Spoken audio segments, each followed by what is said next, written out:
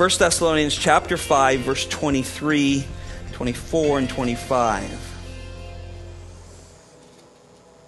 The Word of God says this, "Now may the God of peace himself sanctify you entirely, and may your spirit and soul and body be preserved complete, without blame, at the coming of our Lord Jesus Christ. Faithful is he who calls you, and he also will bring it to pass. Brethren, pray for us." You may be seated.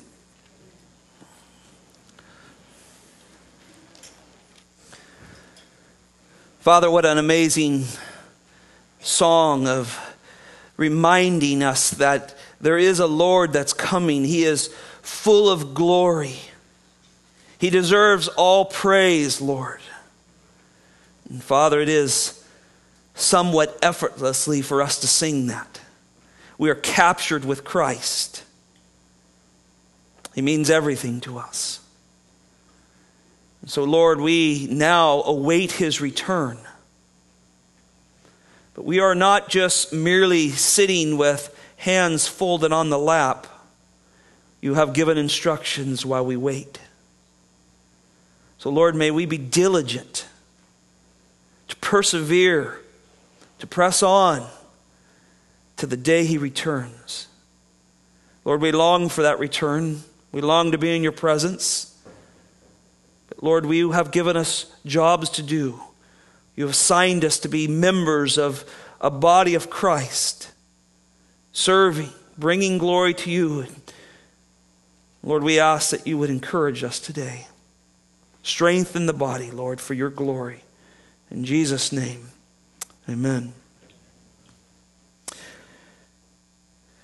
At the end of 1 Thessalonians, Paul gives a collection of thoughts for the Christian. This is a book written to a church that was serious about their faith. They had struggles just like any church. They were not perfect. But yet they were a church that pursued Christ. And in his closing thoughts of this first letter, before certainly he writes a second letter warning of apostasy and the coming of evil and end times things. But at this end, he wants to encourage the congregation of Thessalonica to live for the Lord Jesus and long for his return. Long for his return. I know I was young at once, and when you think about the coming of Christ or the rapture and the end of the church age, some get nervous about that when you're young. Thoughts go through your head. I want to get married. I want to have children. I want to finish my degree. As if those things would be better than being in the presence of the Lord Jesus Christ. But in our youth, we can't quite see the glory of the Lord Jesus Christ as full as you do as when you grow. Now, that is not true with all young people, but I remember that being a thought or two that would pass through my head. Paul was always teaching the church to live as though he was going to show up today. You get that when you read him? When you read the writings, the inspired writings of particularly the Apostle Paul, he is urging the brethren to live as though Jesus is coming today. And where will you be when he comes? What will you be doing? What will be the emphasis in your life? What will be the most important things to you the day he shows up? Clearly, the Bible tells us, and look at the chapter 5 here, and we'll look through this as we kind of set up the text, that no man knows. Chapter 5, verse 1 says, "Now as to the time and the epochs, brethren, you have no need of anything to be written to you." See, he's been informing them. They've been trained. They have pastors that are teaching them that Jesus is coming. You can know this. He's promised this. He himself said these things. Verse 2, "For you yourself know full well that the day of the Lord will come just like a thief in the night. It is not expected. Thieves don't send notices to your home and say, 'I will be robbing you Sunday night at 6 a.m. or p.m. or whatever.' They don't do that, right? And so he uses this analogy. It's an interesting analogy. But everybody knows how a thief works. Nobody knows when he's coming. Verse 3, And while they are saying, and this is the world, this is the world's view of life, peace and safety, and then destruction will come upon them suddenly like labor pains upon a woman with child. And they will not escape. You've got to love Paul's expressiveness. He goes from thieves to a woman in labor to help us get the concept that you don't know when this is going to happen. The Lord is coming. Verse 4. But you. Now, if you're a studier of the Scriptures, if you like to study, a student of the Scriptures, little phrases like "but you" grab your attention. It's an aversive conjunction. It means he's just said a very negative thought. This is like a thief in the night. There's destruction coming. There's somebody saying false things, peace and safety. People are going to buy into that. He goes into further in 2 Thessalonians on that as well. But now he changes the tone here. He moves to a positive. But you, this isn't you. This isn't you that falls to the deception of the world. But you, brethren, this is the elect, the saved, those who God has gathered into his church, are not in darkness. See, he's going to play on this light and darkness. Those who don't know Jesus live in darkness. They are confused. They are easily deceived. And you can certainly deceive somebody in darkness very quickly. He says, that's not true of you. You're not in darkness. That the day would overtake you like a thief. I'm going to give evidence. Verse 5, for you are all sons of light and sons of day. We are not of night nor darkness. He is clearly defining the difference between believers and unbelievers. And if Jesus is your Savior, you are in the light, and thus you recognize light and you recognize darkness. You see the difference in them. Verse 6, so then let us not sleep as others do, but let us be alert and sober. Uses the word sleep, very interesting in this passage. In fact, in several of these letters, he talks of sleep as death for believers sometimes. Their body sleeps, but their soul is with the Lord. Here he uses it as a laziness of scriptures, for scriptures and for a Christianity. Do not let us sleep as others do, but let us be alert. There's a difference between a Christian who is awake and one who is asleep. One who is caught up in the cares of the world that have lulled him to sleep or her to sleep. Verse 7, for those who sleep, do their sleeping at night, and those who get drunk at night. But since we are of the day, now he's again showing the difference, let us be sober, alert, self-control. This whole word means this. Having put on the breastplate of faith and love and a helmet of the hope of salvation. So he's saying, look, there's a difference between those who sleep and are caught in darkness and who are controlled by other things like drunkenness. But those that are of the day, they're alert, they're watching, they put on the breastplate of faith and love. There's a certain marker about us. We protect our hearts with the truth of what God has done in our lives. We secure our heads with a helmet of salvation. This is a picture of a soldier. He's not asleep when the war is going on. He is awake. And he is dressed properly. Verse 9, for God has not destined us for wrath. This is a beautiful little phrase. Get your mind around this just for a minute, brothers and sisters. God has not destined, your Bible may say appointed, is a very strong word used throughout the scriptures of a sovereign choice of something. God has not destined us for wrath. That verse should encourage your heart. God has not chose you for wrath. That means God is pleased with you now. You're not under his wrath. We were born under his wrath. We're born sinners, born under judgment. But now you've been removed from the wrath of God. Notice he says in the rest of the verse, but for the obtaining of salvation through our Lord Jesus Christ. This is the difference. Verse 10, he brings the gospel of how this took place, who died for us, so that whether we awake or sleep, whether we're alive when Christ returns or we've passed from this life onto the next, we live together with him. Now that's a beautiful thought. What he is reminding us here is that once you are belong to the Lord Jesus Christ, you are always with Christ. Our dear relatives who have passed on, they are with Christ. Those of us who remain are with Christ. So whether you have passed on and you have died and you are a believer in the Lord Jesus Christ, you are with Christ. We sing a song, I think it's a Sovereign Grace song, and they said our voices join with the voices above. Is that right? I'm looking at some of our worship leaders. And I love that song because that's what we do. The voices below join with the voices above to sing the praises of God. We're still down here, unfortunately, for whatever amount of time that is, as God sees fit, or he has ordained. But our voices join with the voices above. That's what's unique about the body of Christ. Though some pass on, they are still part of this. And we live together with him. This is absolute Christ-centeredness.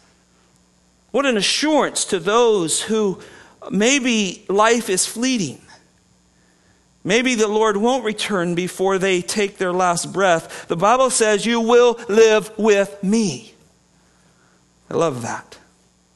Verse 11, therefore encourage one another and build one another up, just as you are also doing. So, these are the final instructions. So he lays this groundwork. The Lord's going to return. The Lord is coming. He's going to establish his kingdom. He is going to set up his rule. We will see him. We will be like him when he returns, 1 John says. And so while you wait, he gives some preparation for us. And so I entitled this sermon, The Prepared Church and the Coming King. Look at 5 thoughts here. First of all, pray for the leadership of your church. Pray for the leadership of your church. Turn back to the last verse that we read, verse 25.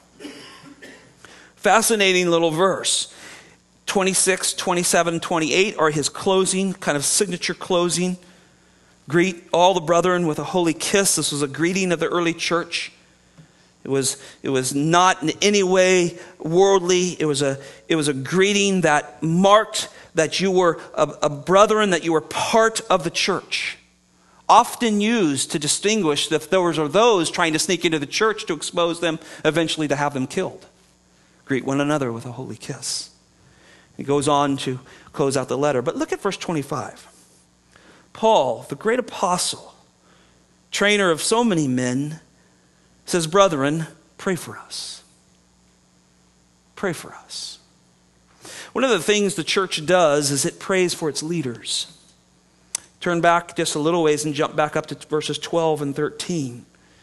God has given leaders. He always has. I'm in my Bible reading. I'm in the middle of the book of Numbers right now. And it's astounding to be reminded that God has always raised up leaders, and he was very diligent and very detailed of how he wanted them to handle his truths, his things.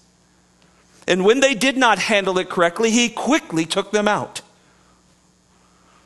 And so he has always given leadership, and I don't want to linger on this. I actually want to go to another text to support this, but look at verses 12 and 13. This is why Paul says that we should pray for our leaders. Pray for those that God has placed in authority within the church. But we request of you, brethren, he's speaking to the church, that you appreciate those who diligently labor among you and have charge over you in the Lord and give instruction. Some strong words there. One, we should appreciate those. I love it that the other pastor elders pastor me and I pastor them. We learn to appreciate each other when they see things in each other's lives that maybe are not square with the scriptures, and we'll challenge one another in our thinking. But yet we should all appreciate those who God has put in charge over us. Notice that they are to diligently labor. This is a strong word, that they are not to be lazy men. They are to be men who diligently pour their heart into the ministry. And I have given them charge over you in the Lord here. And the Lord's telling us this is real key here. It's not just charge over you, but charge over you in the Lord. So there's the qualifier. You just don't get just to be in charge.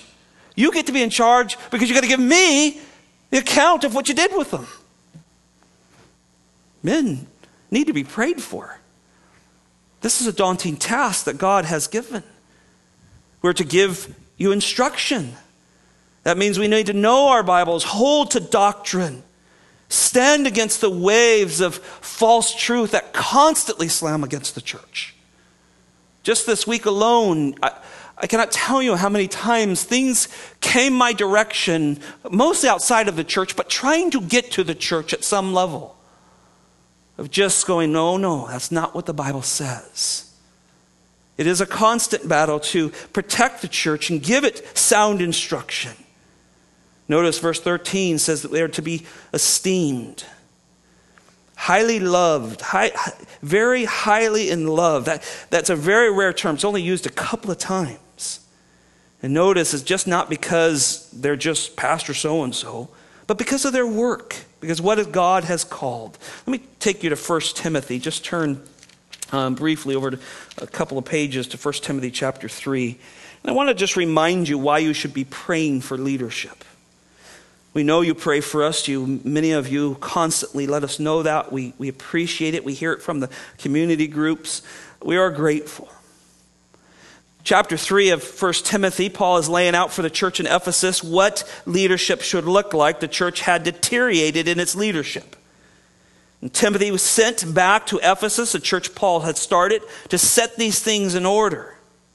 In verse 1, he reminds them that there's a calling to it. There's an aspiring to this office. And if somebody aspires to it, it is a fine work he aspires. So he aspires to the work. There's a calling to this man. And why you should pray that God continues to raise up men with a calling to care for Christ's church. But notice verse 2. These are some things that we would ask that you would pray for us. As an overseer, then, he must be above reproach. So that's kind of an overarching principle, and all of these fall under it. So there must not be consistent fault found in this man in these areas. In fact, he must be very consistent in these areas and able to hold this office. First, he is to be a husband of one wife. Literally, the Greek reads a one-woman man. That means he is sold out to the woman God has given him. He is not flirtatious. He does not give to another woman that only belongs to her. It is such a key principle. If he does not do this, how does he counsel? How does he share the relationship of Christ in his church? This is an astounding point, and it needs to be prayed for. Pray for the protection of your leaders' marriages. Oh, God help the marriages of leadership around the world. How often have we seen men standing on TV, tears running down their face, saying, I have sinned. Step out of ministry, and 2 years later, they're back. Satan loves to take down leaders. Pray for your leaders that God would protect their marriages, that these men would be men set on Christ and loving their wives. Many other things that are above reproach. Temperate, that means he's sober, he's self-controlled, he's prudent, he's respectable, he's hospitable, his home is open to you.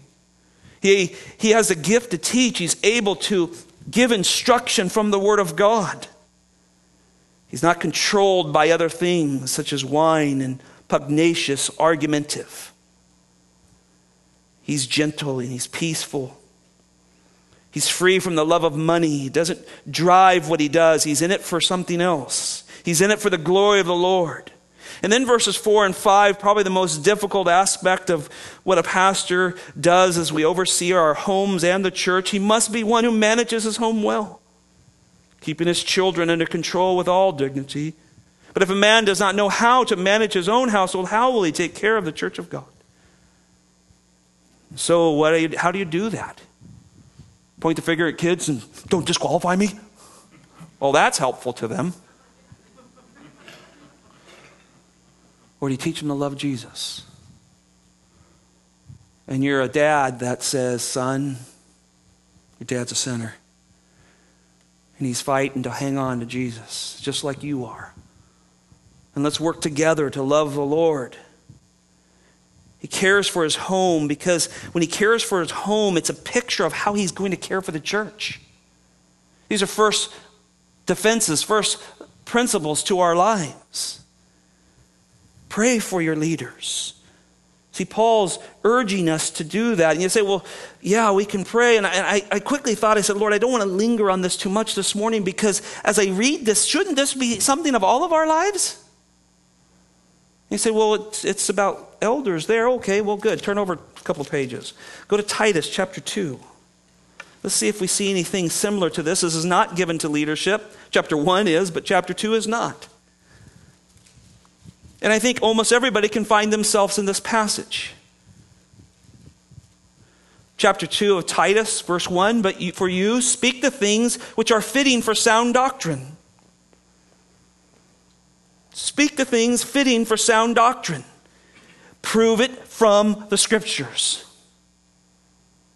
Not from what you think, way man reasons, or I believe this, or I think this. What does the Bible say? That's written to all of us. 2, older men. Now there's a group here that's fallen into, right? Older men are to be temperate, sober, self-control is the idea. Dignified. They're not men of coarse behavior.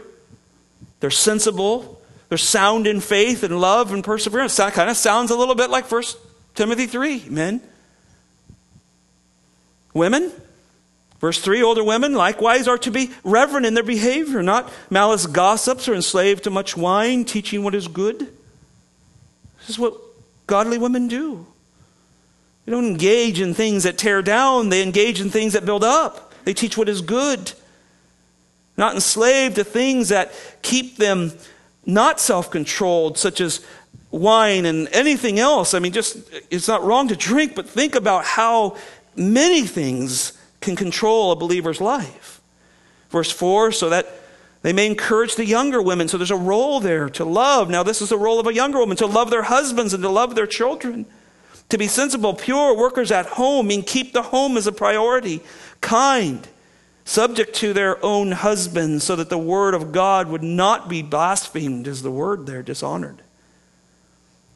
Now there's some young guys in here going, boy, we escaped that. Sorry, verse 6. Likewise, urge the young men to be sensible. Think biblically. In all things, show yourself to be an example of good deeds, with purity in doctrine, dignified, sound in speech. Guys, young guys, this is you, which is beyond reproach. Oh, that's the same word we saw in 1 Timothy. See, isn't this beautiful? And you say, well, Scott, I just feel like a slave in my job. Verse 9. Bond slaves. Be subject to your own masters in everything, not to do well, to be well-pleasing, not argumentative, not pilfering, but showing all good faith, so that they will adorn the doctrine of God our Savior in every respect. What an amazing text of how God challenges the church to live in every order. So when I tell you to pray for leaders, and I wanted you to see that 1 Timothy passage. This is important. Church can't sustain when men are not called by God and live according to God. So you got to pray for your leaders. But we all are called to live a Christ-following life. There's no one that doesn't have these type of qualifications given to us if God has called us. Go back to our text in 1 Thessalonians 5. The next thought that I think Paul is really kind of just a word to sum up what I think Paul is doing is to prefer one another. Look at 14 and 15. I will read a little stronger all the verbs that are imperatives in this next two verses. These are imperatives. That means they're in a command form. They're not suggestions. Verse 14, we urge you, brethren, admonish the unruly, encourage the weak-hearted, help the weak, be patient with everyone. See that no one repays another evil for evil, but always seek after that which is good for one another and for all people. See, the church is about preference.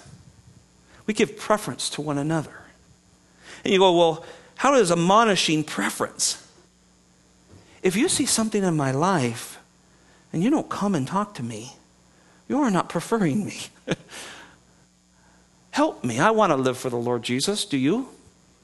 And so we should, in a kindly, loving, Christ-like manner, humble, knowing that many fingers could be pointed at us as well. When we go to one another, our goal is to win that brother and help them be free from sin. And so it is a preference. Shame on us when we see somebody struggling in sin and we do nothing about it. There is no biblical preference for saying, well, hey, that's somebody else's job. We prefer one another and we see one another and we love one another. And this is in parenting, but it's not only in parenting. In fact, as your children get older, they should be able to come to you and say, Dad, Mom, you said this, but you act this way. You're right, son. See, love one another enough to admonish unruly behavior. Behavior that is not lining up with Scripture is the idea there. Notice the next one. Encourage the faint-hearted. Boy, that's a great need, isn't it? You know, the world talks about all the time this bullying and look for these kids that are having problems and because they're going to be the next school shooter. I mean, all this is, they're working at this kind of stuff. They try to identify these kids early. Man, Christians should be on the front line of this stuff, particularly in the church. Do you know somebody faint-hearted? Do you know somebody just struggling to trust the Lord? Just doesn't have the strength to stand on their own and they need someone to get underneath their arm and just hold them for a little bit and say, you know what, I'll walk through this with you. See, encourage the faint-hearted. We're waiting for Jesus to return and he's given us instructions of what we're to do. Encourage the faint-hearted. Help the weak. Every once in a while, all of us go through weak points. We all go through struggles. And we become weak and we become susceptible. We need to recognize that in each other. Husbands and wives, it starts with you. When you see your spouse weak, help them. Don't chastise them. Help them. Help the weak. My wife knows me better than anyone on this planet. She knows when I'm weak. You know each other. You know your children. You can see it in your children. When they start to struggle, we see it in their responses and just their body language at times. We see that. Know your child is going through a spiritual struggle. Help the weak. Look around the church. Find people who are struggling. They're weak. They need help. It rolls into the next imperative. Be patient with one another. You can't prefer one another and be impatient. It doesn't work. I'm putting you first, so get going. That doesn't work, does it? Bring them along patiently. Hey, let's get together. Let's have coffee. Let's pray together. Hey, do you want to memorize some scripture together? Hey, let's read a book together and have a talk about it. Be patient with each other. Bring each other along. Verse 15 was interesting to see the imperative of this. It says, see, that's imperative. See that no one repays another evil for evil. If you see a brother in the Lord about ready to do something in response, reacting to something, stop them. Oh, no. Don't throw that stone. I know you got pelted by about 6 others. Don't throw that stone. Be like Jesus, who, when threatened, uttered no threats. Did not return evil for evil. This is the point here. See that. And we should care for one another in that way. And then look at this last one in here. And then we'll move on. But always seeking after. That is the imperative, the last one in there. But always in seeking after that which is good for one another and for all people. John Piper has written much on this particular statement here. And the summation of what he has written through the years is that Christians should lead the charge in what is good on this earth. We should be about things that are good, that are supported from the scriptures, that are examined, verse 21. We should be leading the charge. That doesn't mean abuse of things, but it means what's good, what's best. And we're watching our world just implode, aren't we? We're imploding in our view of marriage and human rights and economics. I mean, we're just imploding in every area. What's good? So standing for what's good is always not the popular vote, but we need to still seek after what is good for our nation, for our schools, for the people that we are around. This is what the church does. When people look to the church, they should say, wow, those people seem to have a different life. I want what they have. And thus we get to share the gospel with them. Look at Romans chapter 12 with me just quickly.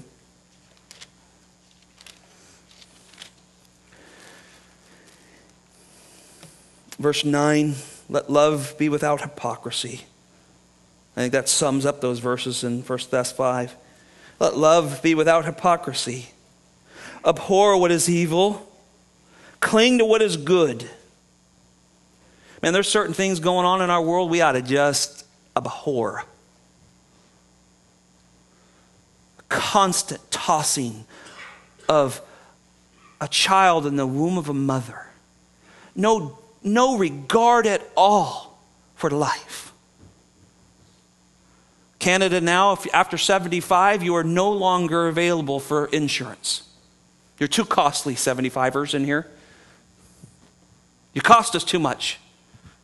Get rid of them. European Union has moved the same way. There's no concern for life in the elderly. See, we ought to abhor. That ought to bother us. But how we do it is where we show the good. We don't blow up buildings. We pray. We share the gospel. We seek after young gals that have been misled and lied to and have been stuck in sin. These are things that are good. These are good. We train our children to love the Lord Jesus Christ. These are good. We cling to them. I love this word, cling. Can you see that word? It's just, I'm hanging on to what I know is right when the rest of the world isn't. And you college-age kids, man, I know what you're going through. My sons go to college and they come home and we have discussions of what was in sociology and a supposed history class. That changed the view of marriage all of a sudden. I know what you're going through, kids. Cling to what is good. Hold on to it. Remember, Satan loves to make things good be evil and evil good. That's what he does, right? He's a master magician. Verse 10, be devoted to one another in brotherly love. Young people, if you're on a college campus together, cling to one another, be devoted to one another. High school, same with you. Many of you are here at San Benito. School of almost 4,000 kids. Find one another, cling to one another. Be people who love Christ together. Give preference, notice this in verse 10, give preference to one another in honor. Not lagging behind in diligence. Boy, how do you lag behind in diligence? Well, I'm just too busy. You know what time I get home? You know what time I leave? I can't get to a community group. I can't care for that. I can't feed a meal for that person. See, we lag behind so often because we choose to get our priorities out of whack. And then we're not used of God. And so we don't have that ability. And so we don't give preference to other. Everybody gives preference to us. What's your priorities like today? What have you said in order to give God the most glory? What have you said no to so that you can be in worship together and have your children studying God's word together? What do we need as a body of Christ to say no to so that we don't lag behind in our diligence and we're not fervent in spirit serving the Lord? These are truths for us. Turn back to our text in 1 Thess Chapter 5. We need to be good to one another and to all people. Third, pray and rejoice and give thanks is God's will for you. This is God's will for you. Verse 16, rejoice always, pray without ceasing, and everything give thanks, for this is God's will for you in Christ Jesus. What a question. How many times are you asked, or at least I know I am asked a lot, what is God's will for my life? Well, there's one verse that'll answer it. This is God's will for you in Christ Jesus. To rejoice, to pray, and to give thanks in all things. This should be the motif of the waiting church. They're a rejoicing group. I walked across from my office this morning, and there were some people walking back and forth, and I had my window open, and I came over and I went back, and I was watching people just walk and praying and getting ready for service. Robert and the team were playing away here, and I just thought, Lord, let us be something different. Let people, as they walk by, as they hear us, as they interact with us, that we are a rejoicing people. I just hope we don't sound like another band. I don't think we do. And I think if somebody walks by when we're singing, they got to go, those people are happy. I don't know what they're happy about, but they're sure happy in there. We should be a rejoicing group. In this prayer, pray without ceasing. You go, well, how do you do that? Well, it's a mindset of trusting and talking with God along the way. Well, what do you mean by that? Well, you can talk while you drive. You can do that. They haven't outlawed prayer and driving yet. You can't eat, talk on the phone, or do anything else, but you can pray. And it's okay to have your eyes open. You probably should if you're driving. For some of you, it could be the only time during the day that you have any time alone. That 45-hour, 2-hour commute, some of you, I pray for you. Pray. Talk to the Lord. Look at Colossians chapter 2. Let me show you some verses that I think will just encourage you. Prayer is about thankfulness. And it doesn't mean that you can't beseech God. There are other verses that tell us to beseech God and petition Him for things. We should do that. But there are some great verses I just want to remind you of praying. Colossians chapter 2, verse 6 and 7. Therefore, as you have received Christ Jesus the Lord, so walk in Him. Well, how'd you receive Him? He was a gift. You were given a gift. God granted you the gift of Jesus Christ. John chapter 1, verse 12 through 14. It was a gift given to you. So walk as though you received a gift, something you didn't deserve. Verse 7, having been firmly rooted and now being built up in Him, you're established, you're standing on Christ. Established in your faith. He is your faith. Your faith is in Him, just as you were instructed. Now look at the last phrase here, and overflowing with gratitude. Oh, I want to be that person. Someone that overflows with gratitude. Boy, it's easy to complain, isn't it? It just comes natural to us because it is natural to us. But to rejoice, to say, okay, God, this is the hand you have given me. In your sovereign will, you chose to give me this life, this wife, this disease, this job, this whatever it may be, whatever life is, you have given this to me. And I want to rejoice over it with gratitude. How about praying Psalms? Have you ever done that? I just thought of one this week that I love to pray. Psalms 8, just turn there very quickly with me. You can just pray Psalms. Maybe sometimes you don't know where to start. You just go, I don't know where to start, Lord. Maybe just find a psalm and start praying Psalms. Look at David's prayer in Psalms 8. O Lord, our Lord, how majestic is your name in all the earth, who have displayed your splendor above the heavens. From the mouth of infants, from nursing babes, you have established strength because of your adversary to make the enemy and the revengeful cease. When I consider your heavens, the work of your fingers, the moon and the stars which you have ordained, what is man that you are thoughtful of him? I mean, just what a great prayer. Doesn't that put you in the right praying mood? Lord, I'm looking at your heavens and I'm nothing. Stand at the ocean and think about the molecules that fill the ocean. Just drive, I think you get about half an hour, 45 minutes, you can go into the ocean if you go that way. Stand there and think about the molecules, and God knows all those things. And yet, David says, you're mindful of me? And so that thought just carries you right in prayer, and you go, Lord, oh, you know me. You know my sinful tendencies. You know I would have never chose you on my own. You know I was dead in my trespasses. I had no desire in my heart for you. You had to create all that. You had to love me. See, just that thought, that psalm leads you into worshipful prayer. See, sometimes you just pray a psalm, and for sake of time, you can read down through this, but notice how he closes. He started the way he closed. Verse 9, O Lord, how majestic is your name in all the earth. Look at it, chapter 5 of Ephesians. Go back. Ephesians chapter 5. Ephesians has a lot of prayers within it. When you study this book, particularly grammatically, you realize he prays, preaches, preaches all the way through this book. Chapter 1, verse 18. I pray that the eyes of your heart may be enlightened so that you will know what is the hope. And now he just starts pouring this prayer out. The hope of this calling. Paul's saying, I just want you to get a hold of your calling. It's not just, oh, hey, I'm saved. Great, good to go to heaven.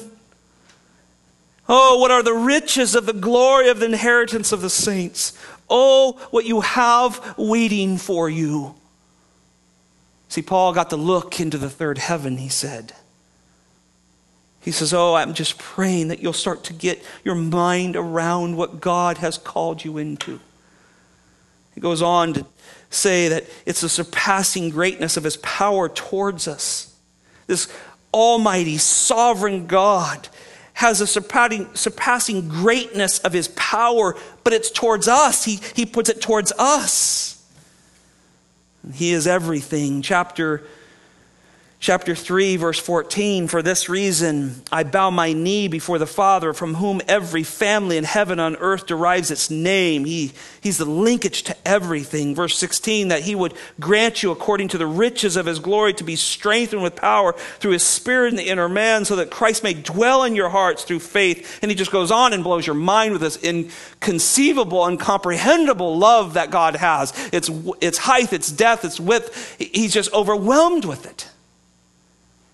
That's why you pray. And yes, go to the Lord and say, Lord, my heart is heavy. I'm hurting over these things. But never leave prayer without saying, oh God, I know you love me. Let me experience that love deeper. Let me know you. James chapter 5, verse 16 says, therefore confess your sins to one another and pray for one another so that you may be healed. The effective prayer of a righteous man can accomplish much. It's amazing what changes in our lives and how God uses prayer. Fourth, as we make our way back to our text, is protect the work of the Spirit in your life. Protect the work of the Spirit in your life. Notice he says this in verse 19, do not quench the Spirit, do not despise the prophetic utterance, but examine everything carefully, hold fast to that which is good, abstain from every form of evil. Protect the work of the Spirit in your life. Remember, I showed you in verse 18 that if you want to know the will of God, it says it right here, is that we are to give thanks in everything. But just look over to chapter 4, verse 3. For this is the will of God.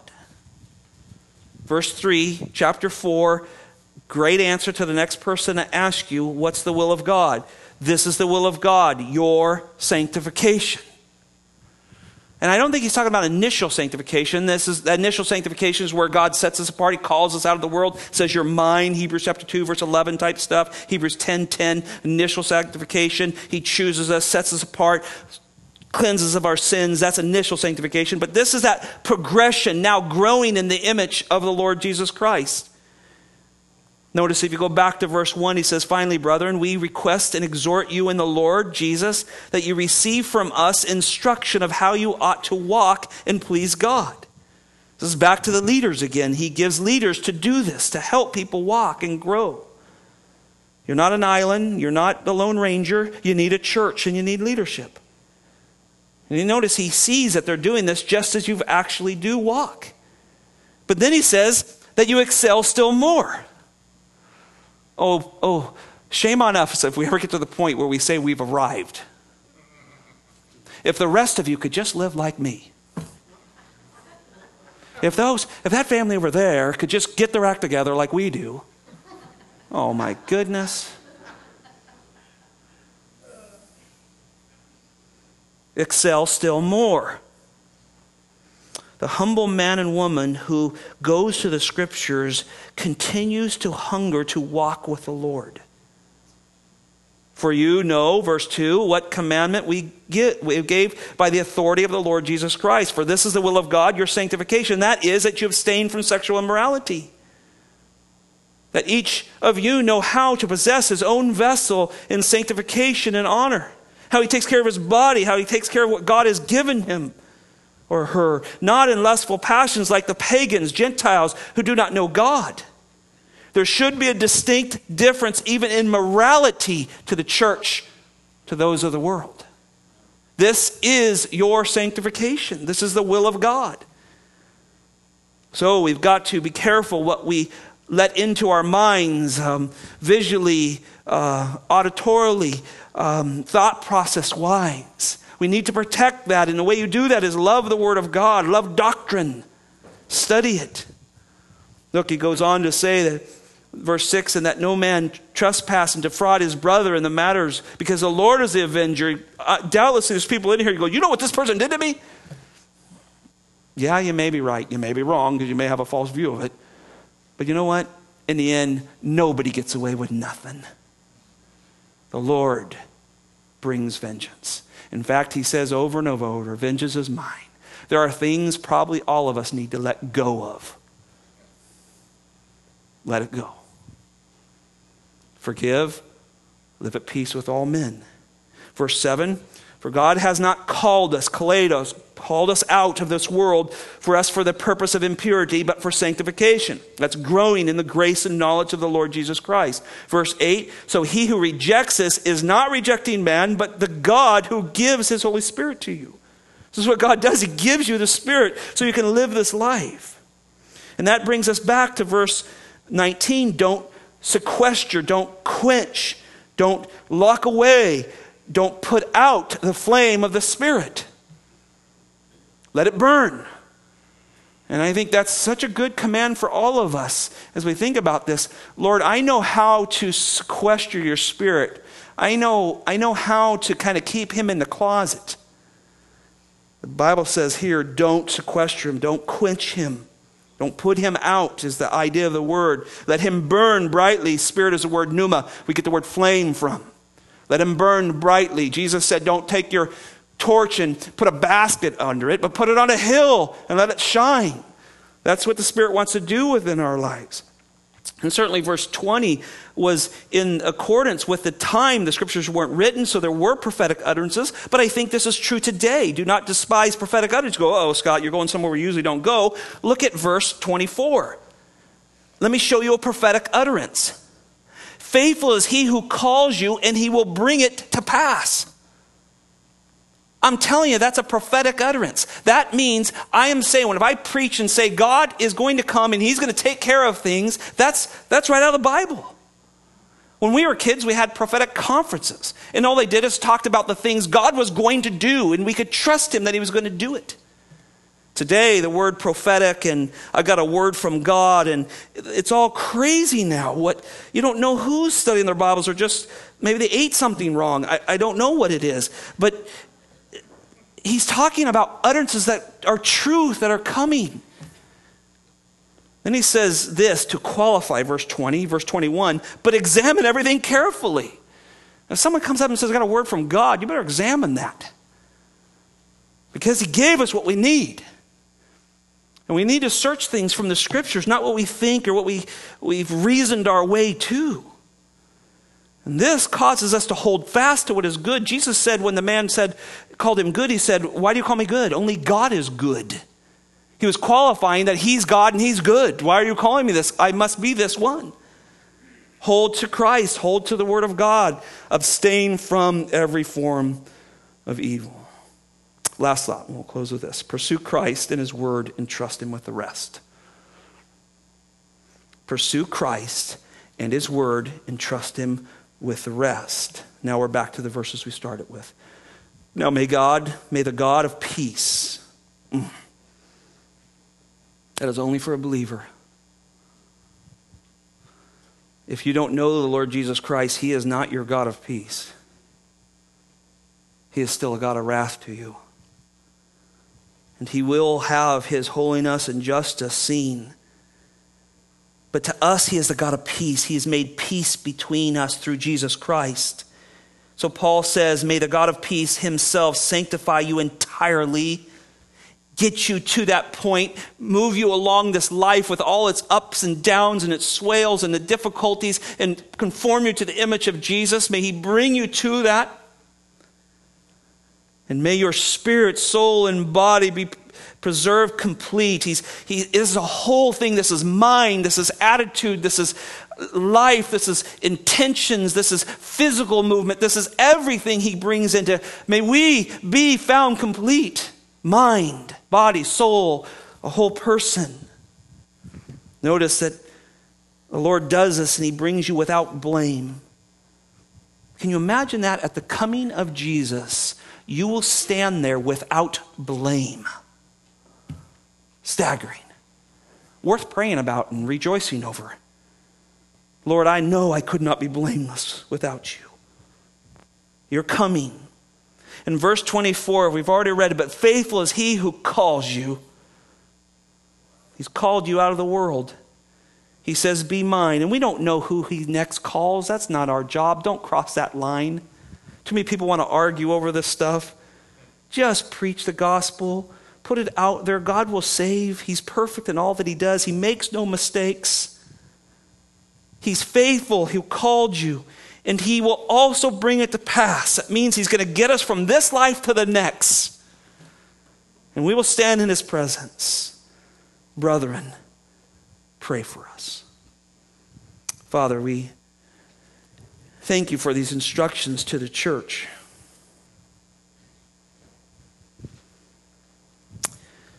We can get so lost so quickly when our priorities are out of whack. When money, family, things, even things that are good, like our relationships with our family, Lord, when they get ahead of You, we forget these truths. We get self-centered. We don't pray enough. We're not happy people. We don't prefer one another.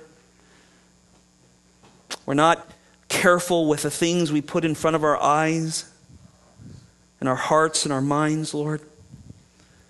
Father, help us be a church blood bought by Jesus Christ, Lord, called by a sovereign God to be part of His bride. Help us be a church that is in the process of being sanctified every day. Lord, Paul said it was a race. Run the race. I've run it at the end of his life. Lord, some of us need to get up and stop sitting on the side of the road and start running again. Start studying Your Word and praying and preferring others, Lord, and being happy. I pray that You would move in our hearts, Lord. Paul said it's also a fight, Lord, so it means it's not an easy race, Lord. It's hard to run when somebody's punching you. But Lord, I pray that You would give us the ability to run and fight this good fight. Fight our flesh. Love those who are drifting off of the road enough to pull them back onto it. And Lord, we pray that we would finish well for Your glory. Lord, we don't know when You're going to return. The Bible says You'll come like a thief in the night. Jesus, You Yourself, Lord, said You do not know when the Father will send You. Staggering comment made in this fully God, fully man position. But yet, Lord, we know that it is something that's going to happen. It's promised. And Lord, we want to be ready. Ready as moms and dads, as grandparents, ready.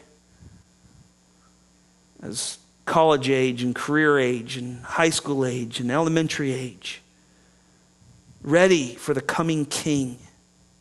He's coming to set up his kingdom. And he's coming to gather his church, his bride, his people. Lord, may we be ready. May our lamps be trimmed.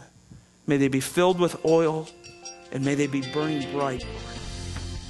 We give you praise for this. In Jesus' name, amen.